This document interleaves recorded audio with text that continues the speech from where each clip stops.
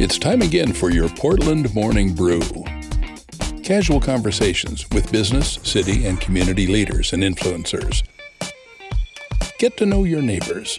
News, views, and events, all centered around our community. Now here's your host, Troy Holden.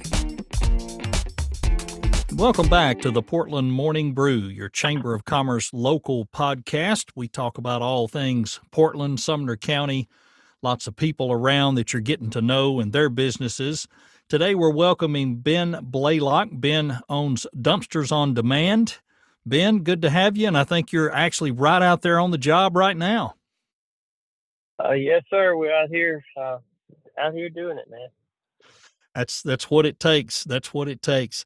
So tell us a little bit about your business. Where are you located as far as a central location? And tell us a little bit about what you guys do. Okay. I operate a junk removal and dumpster rental business. I'm based out of Portland now. I moved to Portland about 2 years ago. Kind of my business, I work it out of home. So most of it, moves with me. So I've got, started out around the Murfreesboro area, but here, like I said, a couple years ago in August, actually. We just trying to build it up here like we did in Murfreesboro and, make people happy and give them a good service that they need. Good deal. Good deal. So you guys are doing mostly short-term stuff on the dumpsters, where you're just putting them in for, a cleanup or, some kind of remodeling or some kind of process people have got going on. What is the biggest use for that? Yes, sir. I do work with contractors or homeowners or a combination of both. I rent the smaller size dumpsters. They're considered 15 yarders, and the good part about them is I can get them lots of places you can't get the big ones. So it's a good little niche there. I can fit them in a parking space. If you can park a car there, we can usually get you a dumpster in there. They hold about 7 to 8 full size truckloads of capacity. We take everything pretty much. The only thing we don't take are tires, anything hazardous or anything that blows up. And of course, no dead people. Yeah, absolutely. Absolutely. That could be a problem around here. You never know. You just never know. You never know. I've had bins catch on fire. I've had some crazy stuff happen, man. I don't put nothing past anyone anymore, but, that's the 4 no-nos anyway. Right. I understand. Tell me a little bit about your history in Murfreesboro. That's my hometown, and I'm just kind of curious how you started out down there. Is that where you're from? Yes, sir. I moved there. I transferred. I used to work for AT&T, and I transferred with the phone company to Murfreesboro 15 years ago or so. And maybe not quite that long. Maybe more like 12, because I stayed there about 10, and then I moved to Portland. Because as you know, it's grown, and I just like I like the small town atmosphere and kind of knowing your neighbor type environment that Portland offers. So, but I started my business there. To answer your question, I started out with a truck and 5 dumpsters, and started small, worked it, built it up. I've got 4 trucks and 45 dumpsters now, and keep them busy. Yeah, I can imagine. Yeah, Murfreesboro. Holy smokes! I grew up there in the late 70s, early 80s. And, it wasn't quite as small as Portland, but there wasn't a huge difference. It may have been more similar to what Gallatin was 15 years ago, but holy smokes, when I remember we only had one McDonald's there for a long time. We had a McDonald's and a Shoney's, and that was about it. And it's amazing how that town grew. But we can thank the automotive industry for that. Nissan played a big part in that. And, of course, everything else after that. But that's definitely what got it started. So are you kind of running a one-man show? Do you have some help, or how does that work? I have a team of, I had 3 employees, full-time employees, but I guess the things have kind of slowed down as compared to last year for me a little bit. So I've got a guy. That guy he still works with me. It's just on a part-time basis, but it's usually four of us, three of us running almost full-time every day, and then Mm-hmm. one occasionally as I need him. Okay, got you. So is Ben are you doing all the invoicing, the marketing, the social media stuff? Are you having to do everything? Yeah, I'm a man of many hats. I do.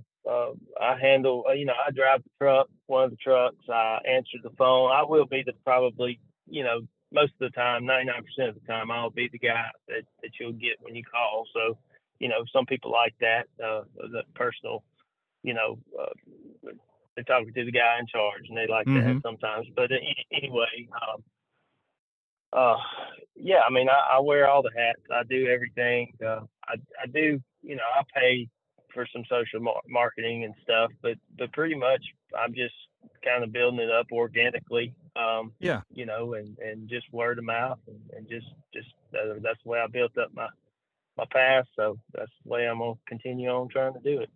Gotcha. Gotcha. Makes sense.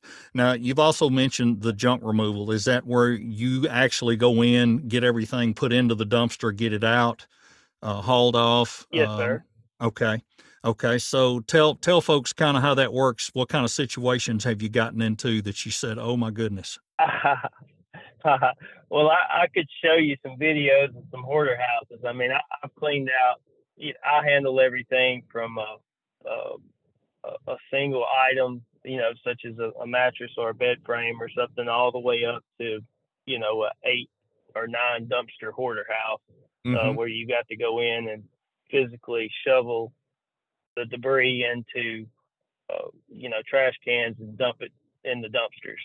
Mm-hmm. So, I've handled everything from there and in between, estate clean outs. A lot of people have garage sales, and what's left over, they pay me to come haul off. Right. Um, Right. you name Now, it, we've. you didn't have anything to do with what's going on over toward Gallatin on 174, did you? I don't know if you've driven through I, there in the last week or so, but my goodness, that's a lot of stuff sitting out in that yard. I have not. I hadn't noticed that. I haven't been through there. I don't guess. Is it what's going on?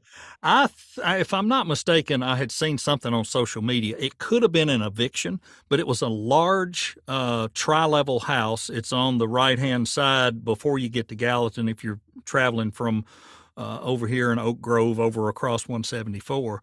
And I came through there Okay. last week, and the whole front yard was just covered in, there was a couple of dumpsters out there, and there were boxes and stuff everywhere. And people were stopping, I think, assuming it's some huge yard sale, but it's not a yard sale. They're running them off. They're like waving them off. You can't come in here. And the sheriff's out there. So I was assuming maybe it was an eviction, but oh my Yeah, gosh. possibly an eviction, or at least, a hoarder situation type thing too. But Mm-hmm. I tell you, people just don't I don't know if you've ever watched those shows or anything, but people just, that's a kit glove type of situation, especially if the Mm-hmm. people are there, that they don't want to get. It's kind of I wouldn't call it a disease, but it is a mental condition where, they don't, they think all that stuff is good stuff, and they Right, don't want to right. get rid of anything or see anything go. And it's a lot of times it's hard to make those people understand that it's an issue, it's a safety issue, Sure. stuff like that. So every situation, those are all very unique and different. But I mean, man, I've seen it. I've been in some nasty situations in those Mm-hmm. those type of houses. So. Yeah, I can imagine. I can imagine. Yeah, and we're the opposite around here. We're those that every 6 months we're going through the closets, bagging up clothes. You're not wearing this. Let's get it out of here. And we're kind of the Right. opposite. And I know it goes both ways. I mean, I'm kind of the thing of I don't want stuff to go to waste. I don't want my clothes to dry rot. Somebody else can use them, and let's give them to somebody Yes, that sir. needs them. So anyway, Ben, Well, let's talk. that's an. Go ahead. I'm sorry, I didn't mean to interrupt you, No, but you're fine. that's one thing that we try to do. At our, if we if we get a load and it's feasible that we can recycle it or take it, or be responsible with it, we also really, really strive to do that, Right. also. It's just so much waste in this world. And I mean, it's good to be responsible when you can. Every situation, it doesn't call for it, but when it does and it makes business sense, we try to do that also. Right. That is great. That is great to hear. Let me give you the opportunity to let people know how to find you, how to get in touch with you. I'm sure this is definitely a service a lot of people need. So how do they find you?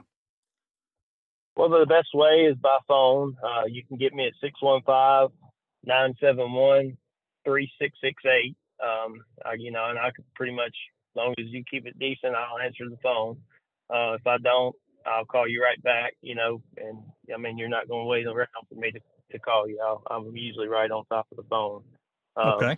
You can book online. That's the way a lot of people do it now. You just go to my website, which is Dumpsters with an S on Demand LLC.com.